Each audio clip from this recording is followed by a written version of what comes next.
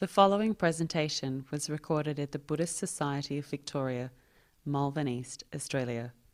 Please visit our website at bsv.net.au.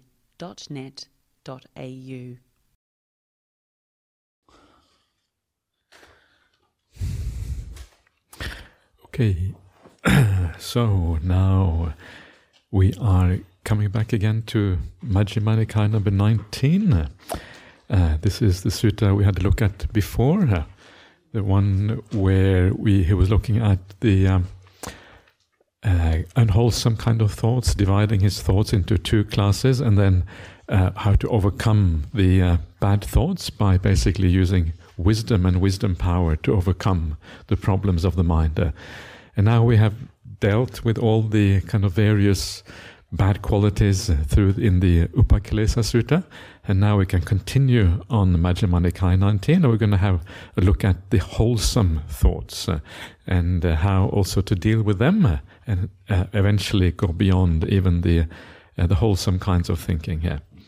So this sutta, known as the Dveda Vitakka Sutta in Pali, two kinds of thoughts, twofold thoughts, and it carries on like this. Then, as I was heedful, keen, and diligent, a thought of renunciation arose in me. I understood this thought of renunciation has arisen in me. It doesn't lead to hurting myself, to hurting others, or to hurting both.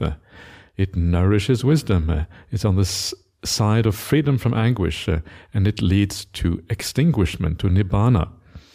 If I were to keep on thinking and considering this all night, all day, all night and day, I see no danger that would come from it. Still, thinking and considering for too long would tire my body. And when the body is tired, the mind is stressed. And when the mind is stressed, it is far from stillness. So I stilled, settled, unified, and stilled the mind internally. Why is that? So that my mind should not be stressed. So here you have the positive side. The thought of renunciation is one of the good thoughts, and it is kind of interesting. What exactly does it mean? A thought of renunciation? What is it? It's kind of maybe not be entirely obvious. But it is really the opposite of a thought of sensuality. So it is a thought that has to do with giving up sensuality, or a thought that is not interested in the sensory world. You sit down, you meditate, you don't think about what you're going to eat or what you're going to entertainment and all these kind of things. You turn away from that. Your mind understands the limitations of those things that are not really all that interesting. And it turns towards peace and stillness and all of these other qualities instead, all the spiritual qualities of the path. That's where it goes. So the idea here is not so much that you reject the sensory world, or that you feel it is, that you kind of are disgusted with it. Can be that as well, maybe to some extent, but the main thing is that you don't attach to that world. That is the main thing here.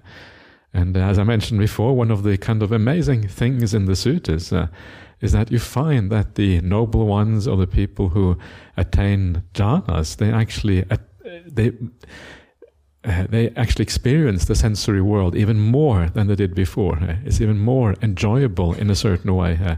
It is just that they don't attach to it, they don't crave for it, they don't think about it, they don't hope for it, they have no expectations in that world. They know that the limitations of it, but that knowledge of the limitation, because it reduces the craving, actually enables you to experience it more. So it actually seems better than before. And that is kind of the paradox of these things. So it is the attachment that we give up, and so you are still allowed to enjoy yourself. Isn't that good news? It's okay to enjoy yourself, especially enjoy yourself in meditation. But the problem is, of course, that if you enjoy that world too much, you tend to attach to it, and that is kind of the problem. So you need to contemplate the downside in order to renounce that world in this way. So a thought of renunciation would be considering all those similes that we talked about before on the downsides. That would, if you do that fully, and you kind of appreciate those similes, that's a kind of thought or renunciation.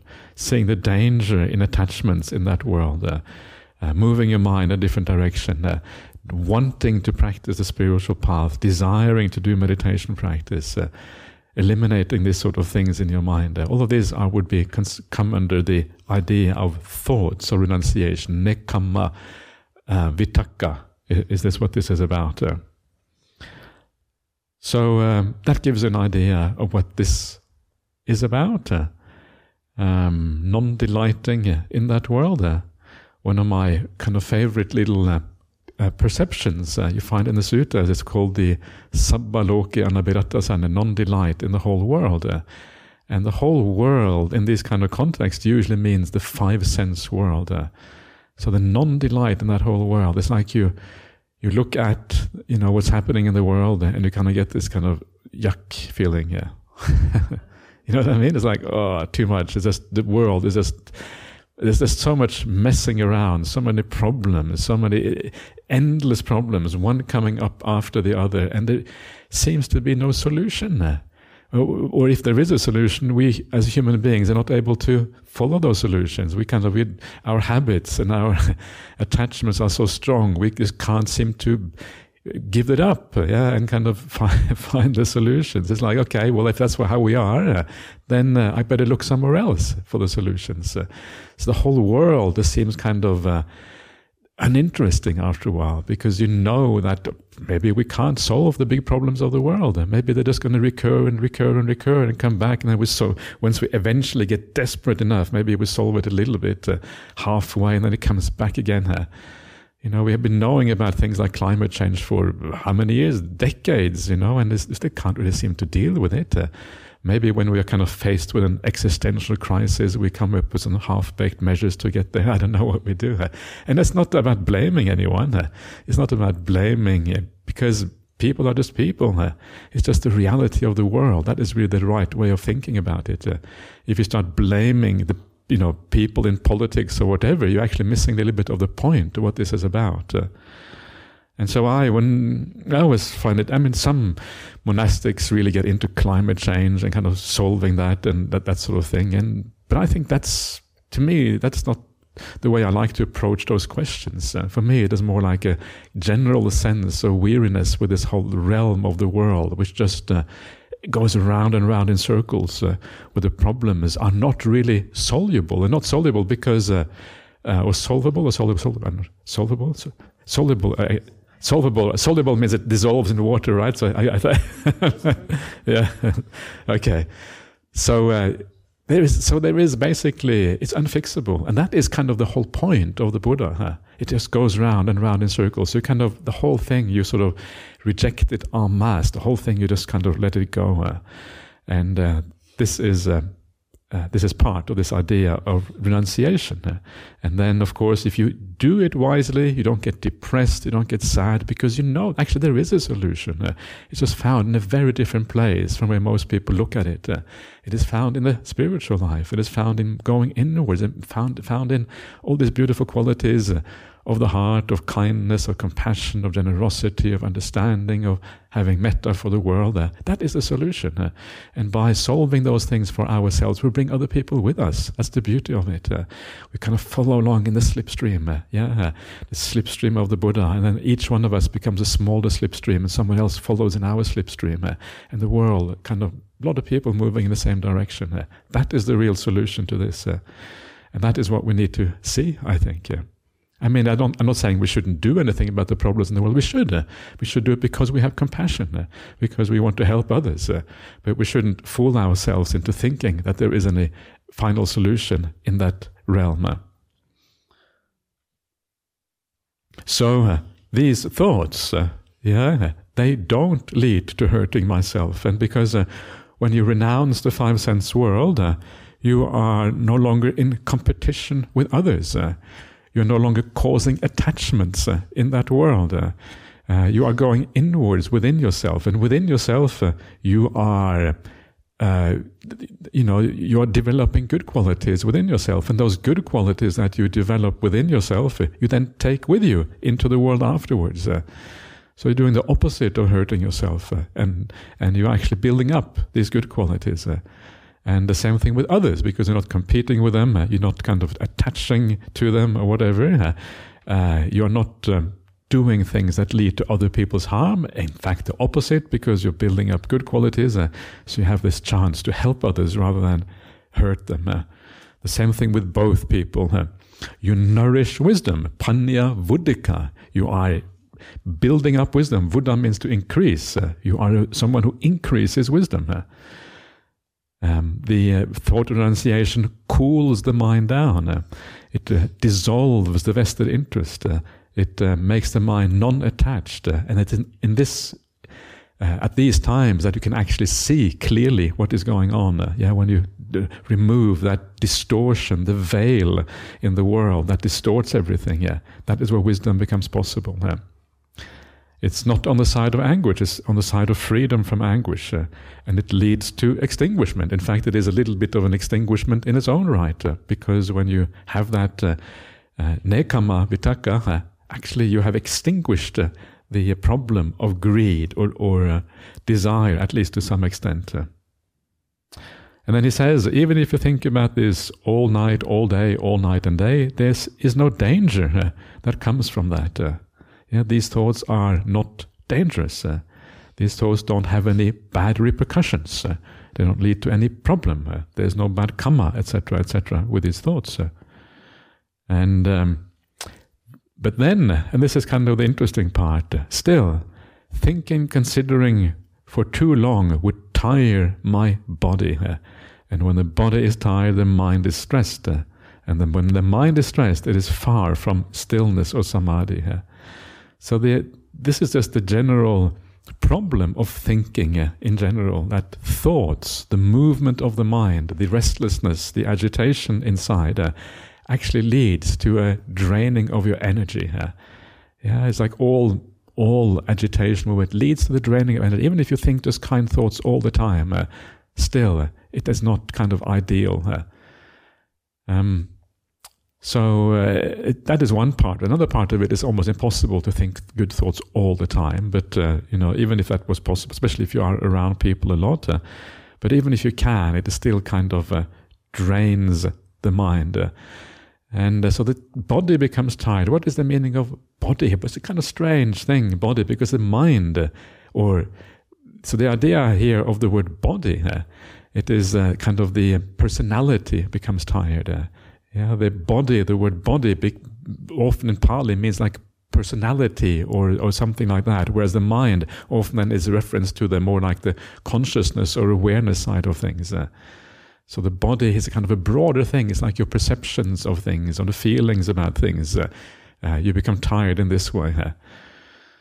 And it includes the physical body, right? The physical body is part of that perceptual. It's just a perception of the world, really, the physical body. And then when the mental aspect of the world, the personality becomes tired, then the entire mind is stressed or tired or not happy as a consequence. So you want to free the mind or free yourself from tiredness. You want to rebuild your energy here. And that happens in samadhi. That happens in meditation. It happens when you just allow everything to go, not controlling things, moving the mind towards stillness. And this is the power of stillness here. So it then says that you settle, unify, and still the mind. And this is a standard way of talking about the jhanas in the sutras. The settle, unify, and still the mind. So what we're seeing here is the deep kind of samadhi. And do this, that the mind will not be stressed.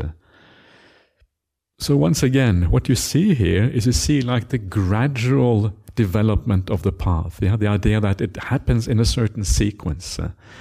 And you would notice a very important part of this is the overcoming of the unwholesome thoughts.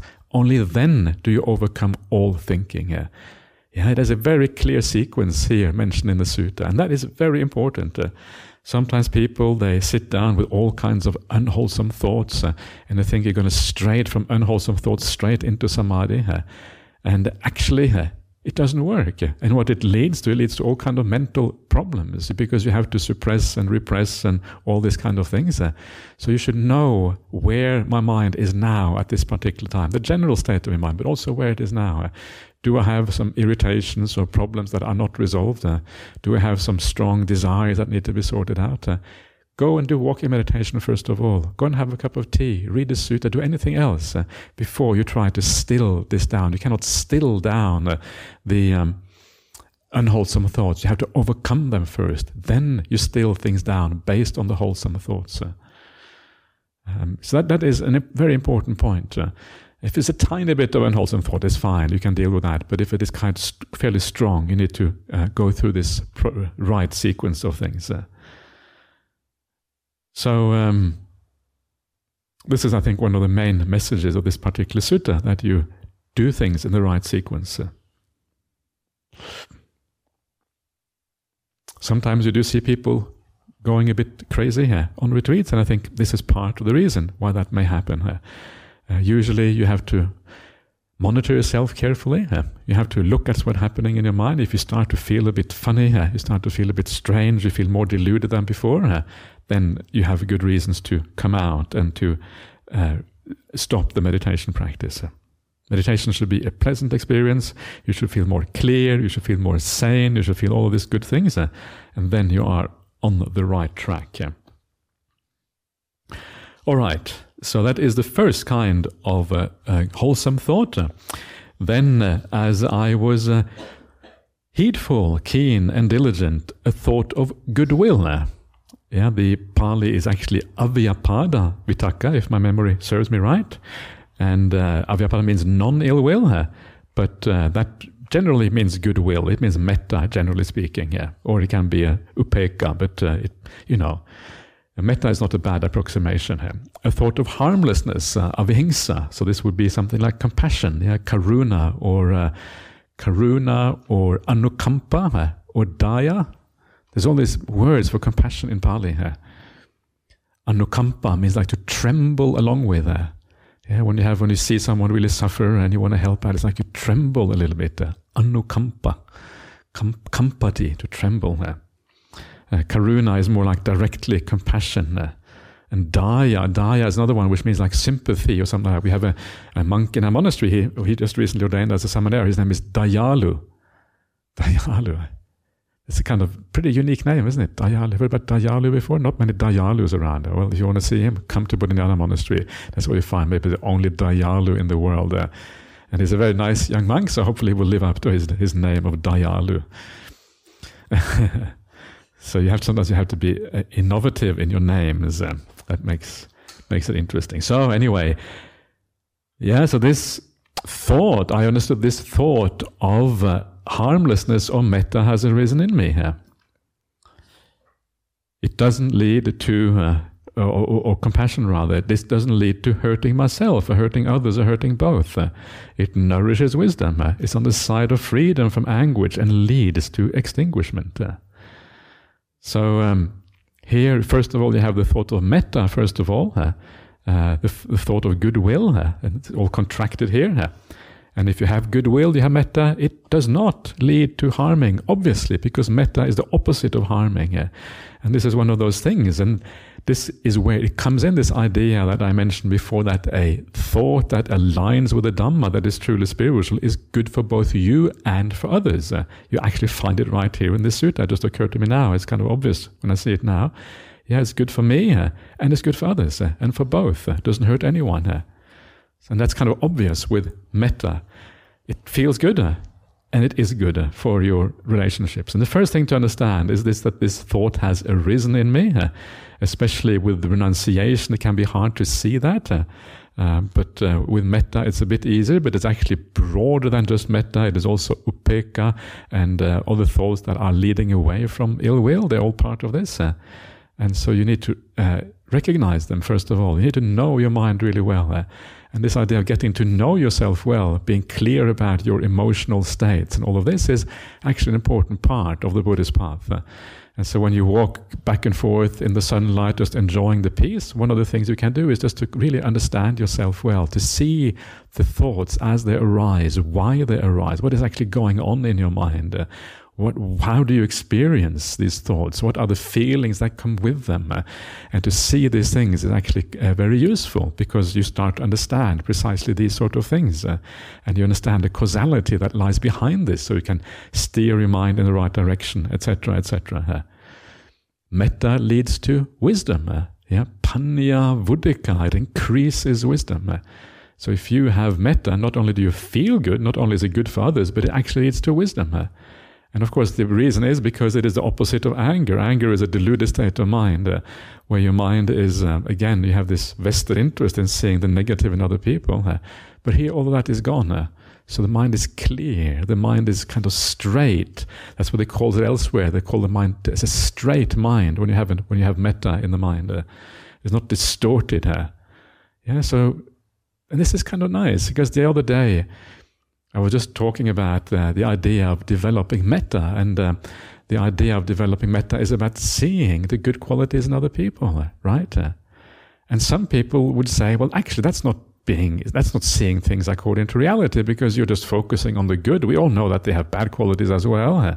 I want to be realistic. I want to see the bad and the good. Otherwise, I'm just fooling myself, right?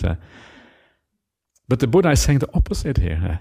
He's saying that if you focus on those bad qualities, actually what is happening is that your mind gets distorted, because it is not just about seeing the bad, it's actually about giving rise to ill will and all of these negative things at the same time.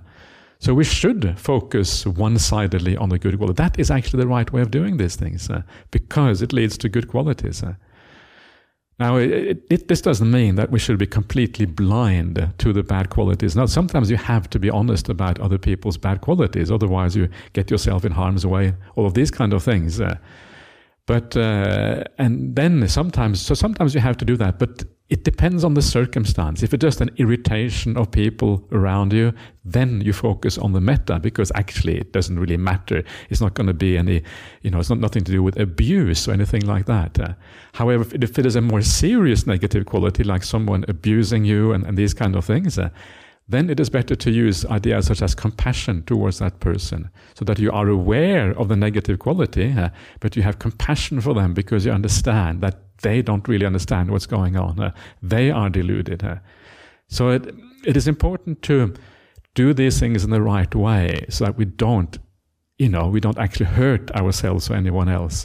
Because if we do that, then of course it's really bad news. In fact, if there is a problem with abuse in any kind of community, whether it's spiritual community or whatever, of course we should not only not hide it, but we should be open about it with other people, so as to avoid these things spreading in our communities.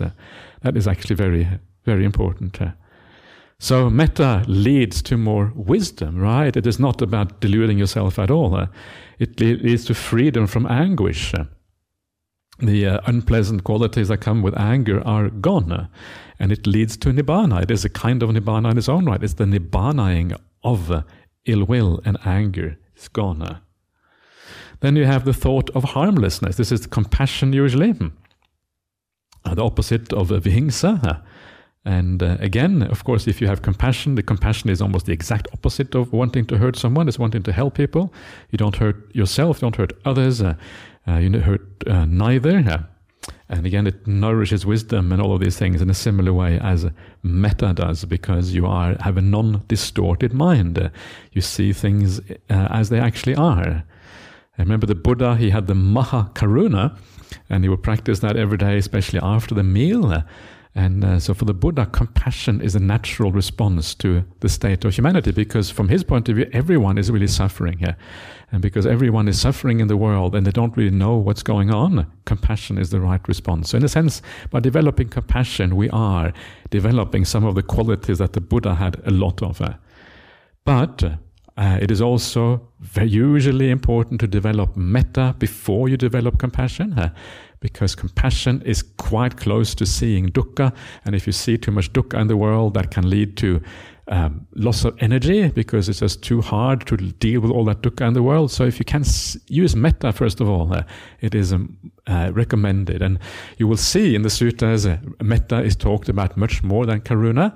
Metta, the idea of friendliness and love, is actually the thing which is the most important of the 4 Brahma Viharas, because it doesn't have any downsides. It doesn't have the danger of seeing the suffering and then therefore draining your mind from energy, because dealing with all that suffering can be really hard.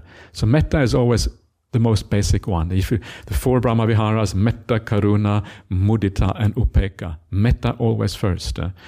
If you look at the suttas, metta is the one that's discussed the most, like in the Kakachupama Sutta, Majjhima 21, the simile of the saw is all about metta. The Metta Nisangsa Suttas, the benefits of metta, I found in the Anguttara Nikaya, etc. And so it's quite the Metta Sutta itself, right? There's no Karuna Sutta, but there is a Metta Sutta, and there might be a reason for that. Or maybe they lost the Karuna Sutta. Maybe there is a Karuna Sutta originally, I don't know. Kanda Paritta, that's right. That's a beautiful sutta found in the Anguttara Nikaya, which is all about spreading metta to all the creatures in the world. Yeah, spreading metta to the snakes, the scorpions, the centipedes, the spiders, all of these things. And it is a protection chant that we often do as monastics as well. It protects you against these creatures by spreading metta towards them. That's kind of nice. So I hope you don't have any phobias against insects, because that makes it more difficult to have a metta towards the little spiders and this kind of things.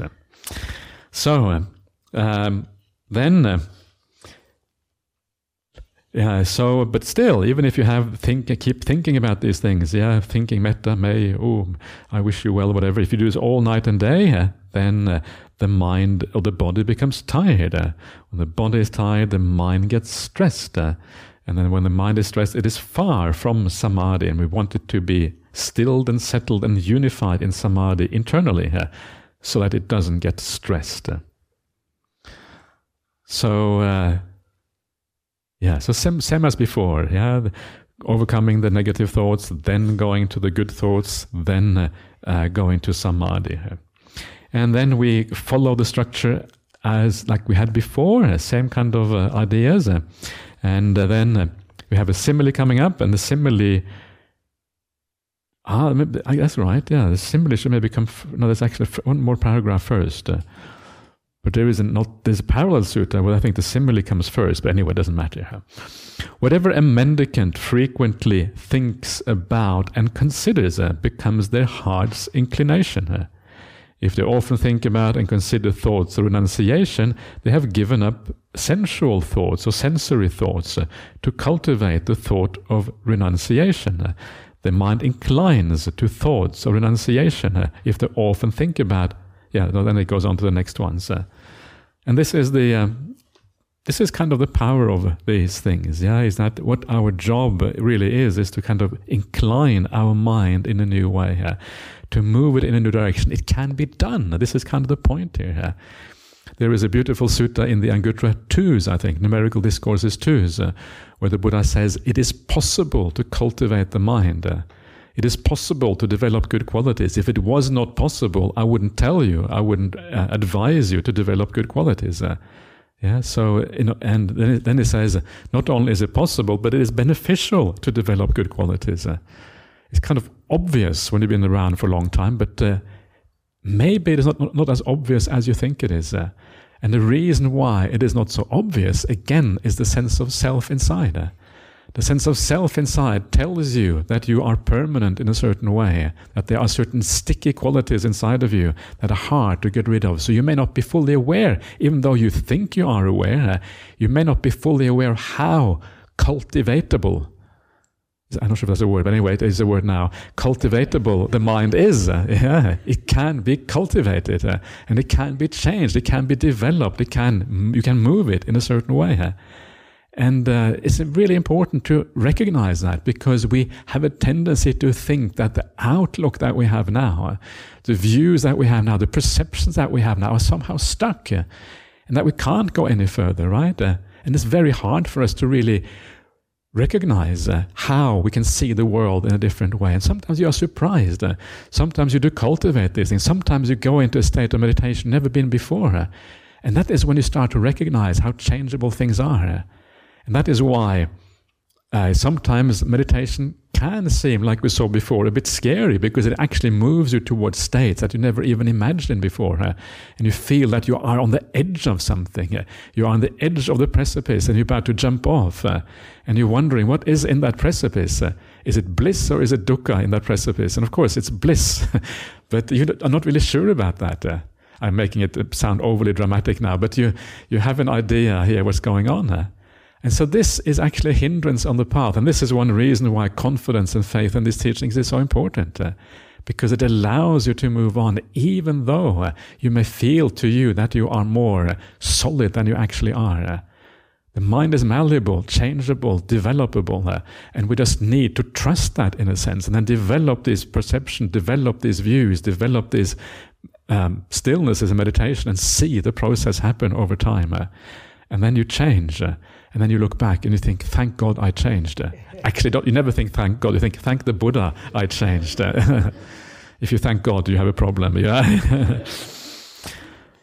So the supertanker changes direction. The momentum from the past, gradually it is no longer able to hold you onto that straight course in one direction. And then gradually move around. Your habits become less and weaker, and you create new habits. And of course, the interesting thing about this is that those new things that you do, they become habits. And when they become habits, then it's easy to follow the spiritual path. And this is why the spiritual path is most difficult in the beginning. Because in the beginning you have all this momentum from the past. But when you build up the momentum in a new direction, because the momentum is still there, it's just heading in a new way, it becomes easier. So the most difficult thing on the spiritual path is the beginning, to overcome your habits. And to overcome those habits, you just need to be motivated to the maximum. Carry on. So, you incline the heart, the mind, in a new direction. And that becomes the kind of the inclination of your mind. And if you die with that kind of inclination, that is where your mind goes into the future. And that's how you get a good rebirth. It doesn't say that in the sutta, but that's kind of just taken from elsewhere. And so this all kind of fits together in this way here.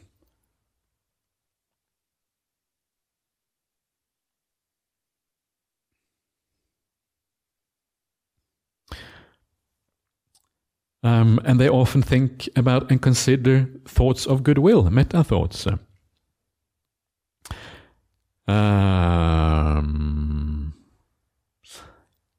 They have given up the thoughts of ill will to cultivate the thoughts of metta. Their mind inclined towards metta. Yeah, your natural inclination is metta.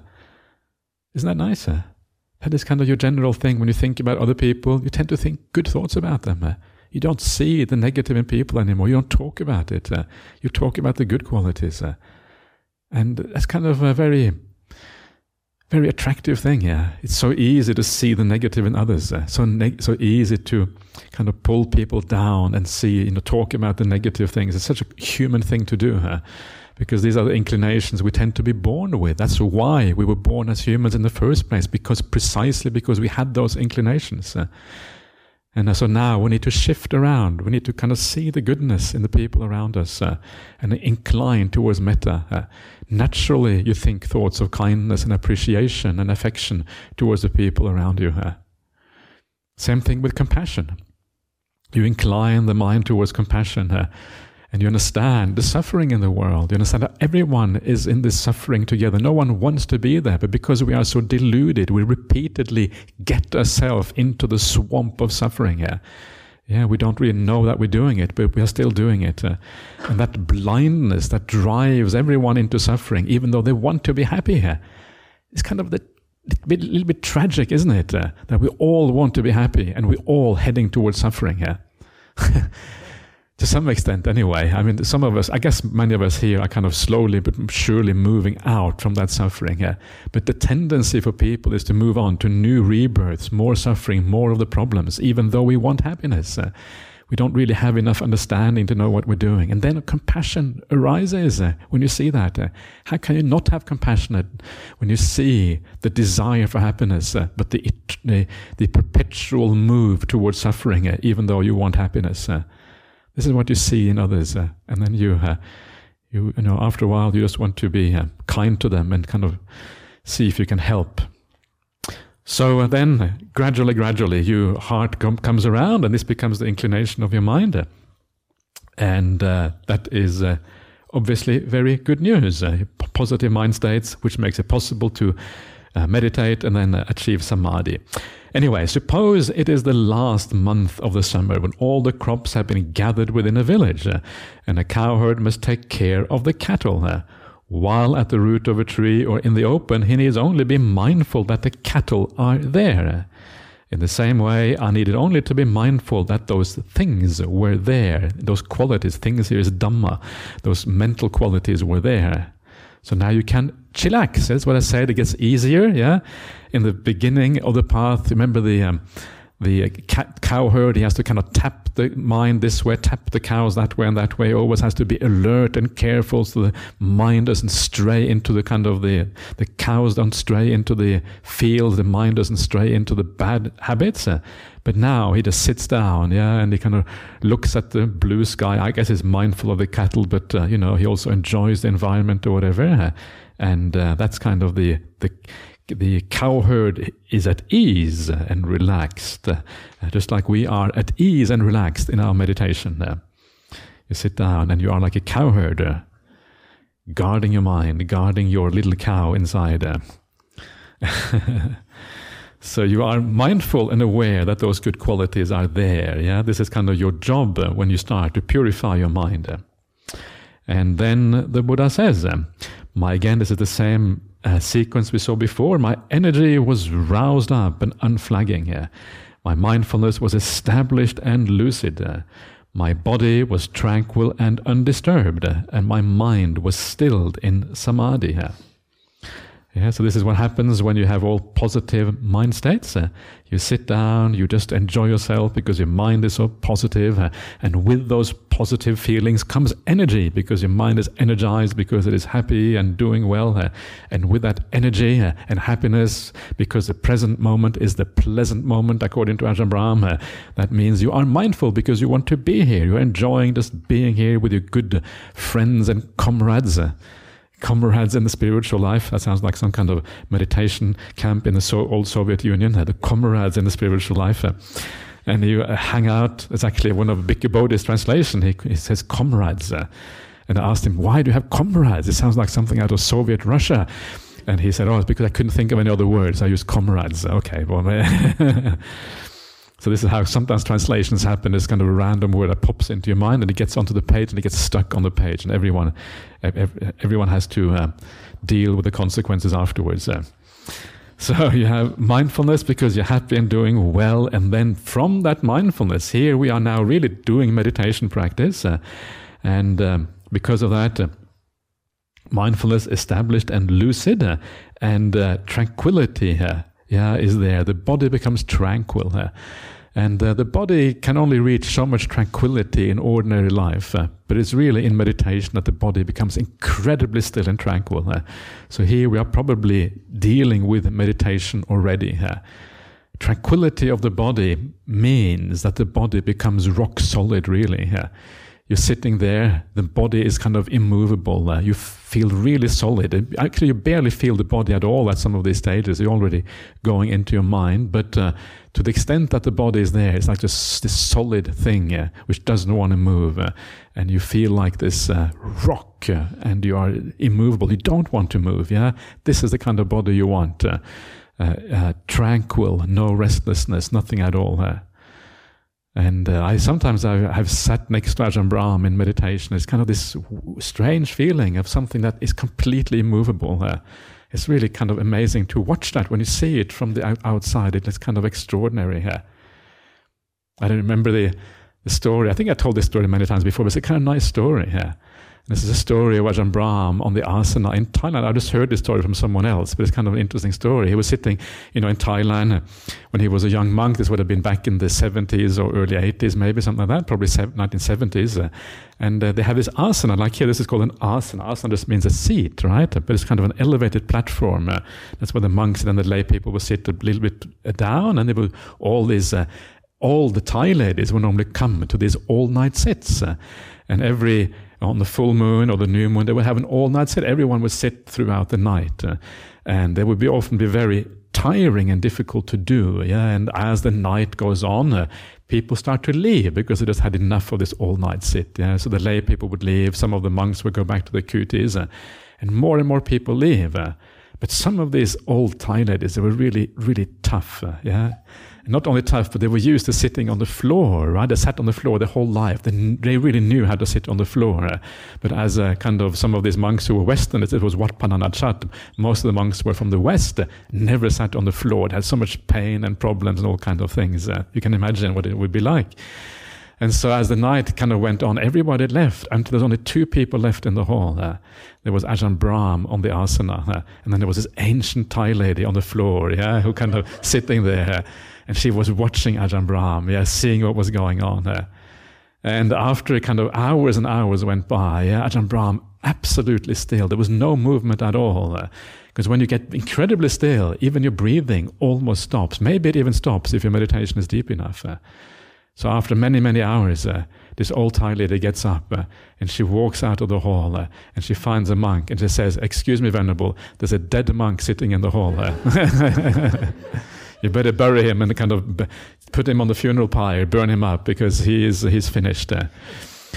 And that is the feeling you get when you sit next to someone who is really, really still. They seems like they are dead, right? It's kind of amazing, And I remember that this is another kind of tiny little anecdote. I just remember sitting next to Ajahn Brahm. It was a retreat somewhere long time back in the mid-90s or something, and Ajahn Brahm was sitting there in meditation.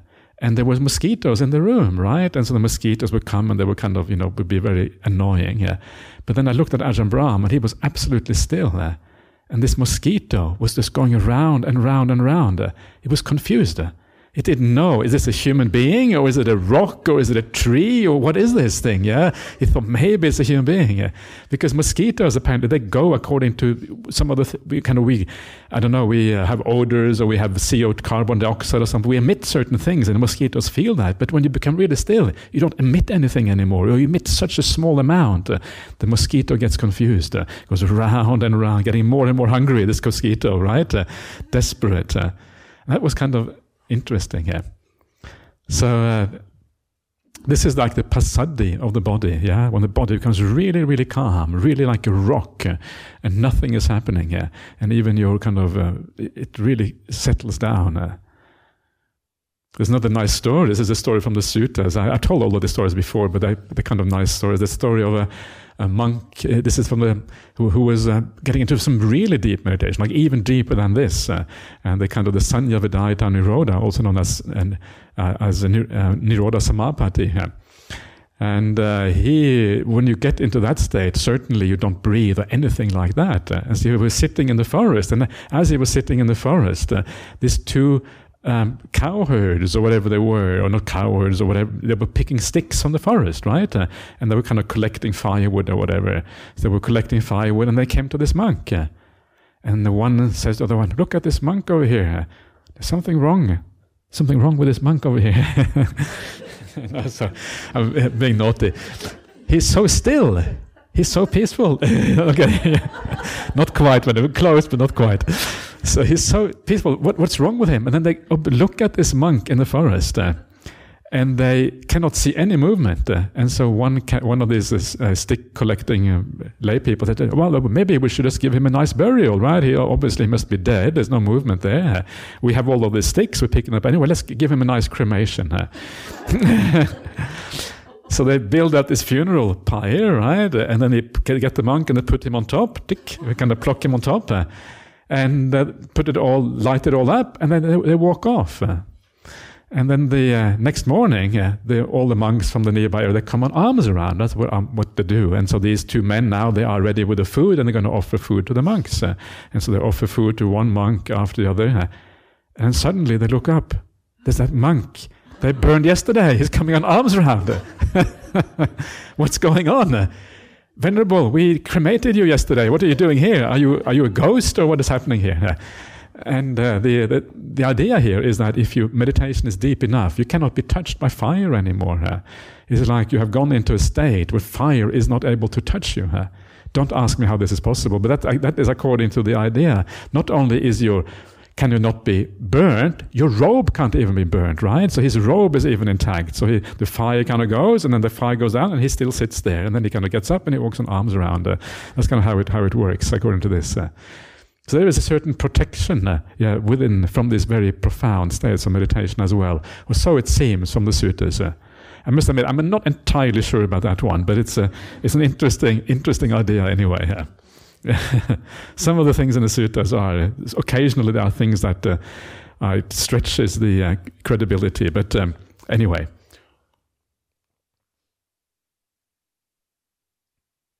It's always like that in the suttas. If there are things that are unusual and they only occur once or twice, then sometimes it is not wrong to think that they might have been added later on. Things have been added to the suttas. Some things are not necessarily authentic, especially if it is narrative and it is written by faithful people who weren't there at the time, these kind of things. Then it's reasonable to have some doubt. We also know that it's doubtful because different versions of the suttas tell the story in different ways. Some of the versions have lots of miraculous things, other versions everything is normal. So you get the feeling sometimes things are a little bit dodgy sometimes, especially in the narrative. When it comes to the actual teachings of the Buddha, it's incredibly consistent throughout, which is what really matters. Anyway, so he does all of these things, and then when the body is really tranquil and undisturbed, then the mind becomes immersed in samadhi. That's the next one. He attains samadhi, and for that reason, we again have all the jhana formula coming now, quite secluded from sensual pleasure, secluded from unskillful qualities. That's the 5 hindrances, by the way. I entered and remained in the first jhana. Here translated as absorption, because you are absorbed within a particular state, and that's why absorption is an acceptable translation for jhana. Then he goes into the 4 jhanas, and then he goes into the tevijja. And then, having done all of that, the Buddha ends the sutta with his beautiful similes. So I'm going to have now a quick look at these similes. Suppose that in a forest wilderness there was an expanse of low-lying marshes, and a large herd of deer lived nearby. Then along comes a person who wants to harm, injure, and threaten them. They close off the safe, secure path that leads to happiness and open the wrong path that leads to dukkha, presumably. There they plant domesticated male and female deers as decoys, so that in due course that herd of deer would fall to ruin and disaster. Then along comes a person who wants to help keep the herd of deer safe. They open up the safe, secure path that leads to happiness and close off the wrong path. They get rid of the decoys so that in due course the herd of deer would grow, increase, and mature. So you can kind of start guessing what these things are, right? So I have made up this simile to make a point. This is what it means. The expanse of low-lying marshes is a term for sensual pleasures, the 5 sense world. We have already seen this before, how it is considered like a marsh, a swamp, a place where you get stuck. The large herd of deer is a term for sentient beings. You will notice here sentient beings, not human beings, but sentient beings. And this means that we are dealing with all beings, really, all beings in the sensory realm at least, even the gods, even things like animals. They're all trapped in this particular way here. So, sentient beings. A person who wants to harm, injure, and threaten them is a term for Mara, the wicked. The wrong path is a term for wrong eightfold path. That is wrong view, wrong aim, wrong purpose, wrong speech, wrong action, wrong livelihood, wrong effort, wrong mindfulness, and wrong stillness. A domesticated male deer is a term for greed and relishing. A domesticated female deer is a term for ignorance. A person who wants to help keep the herd of deer safe is a term for the Buddha, fully awakened Buddha. The safe, secure path that leads to happiness is a term for the Noble Eightfold Path. That is right view, right purpose, right speech, right action, right livelihood, right effort, right mindfulness, and right samadhi.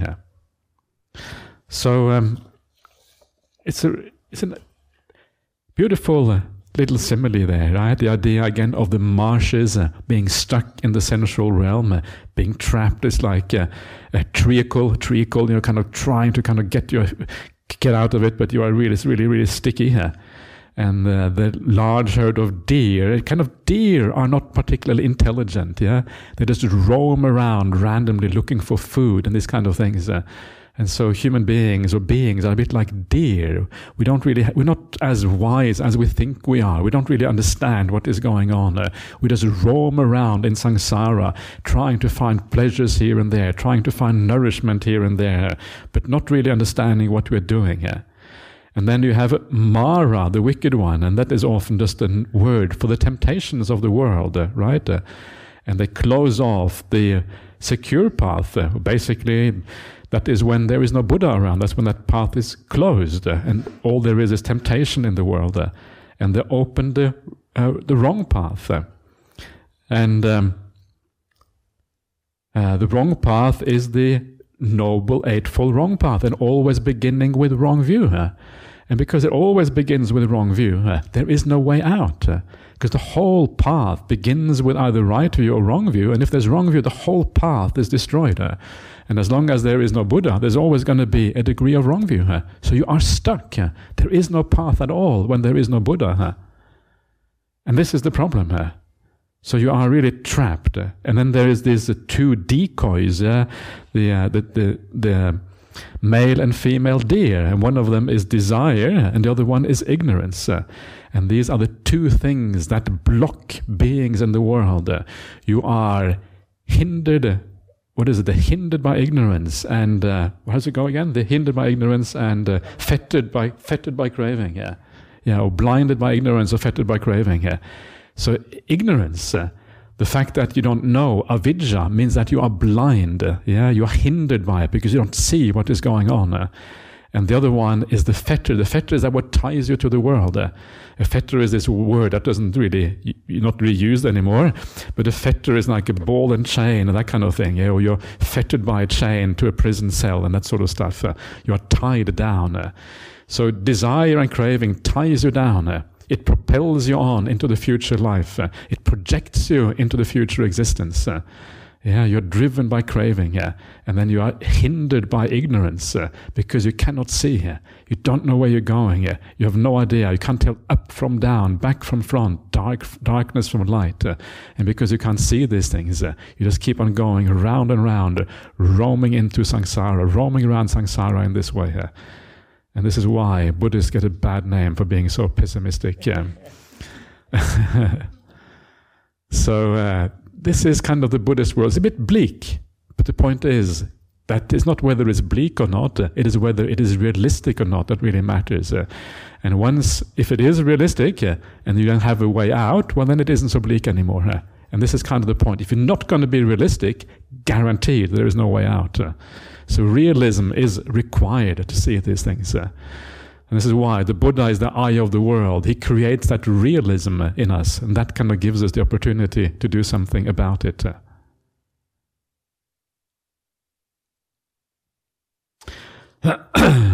Then the Buddha comes along, the eye of the world, and he sets out, first of all, because he is the eye of the world, he sets up right view, and as a function of that right view, the whole Noble Eightfold Path comes into existence as a consequence of that.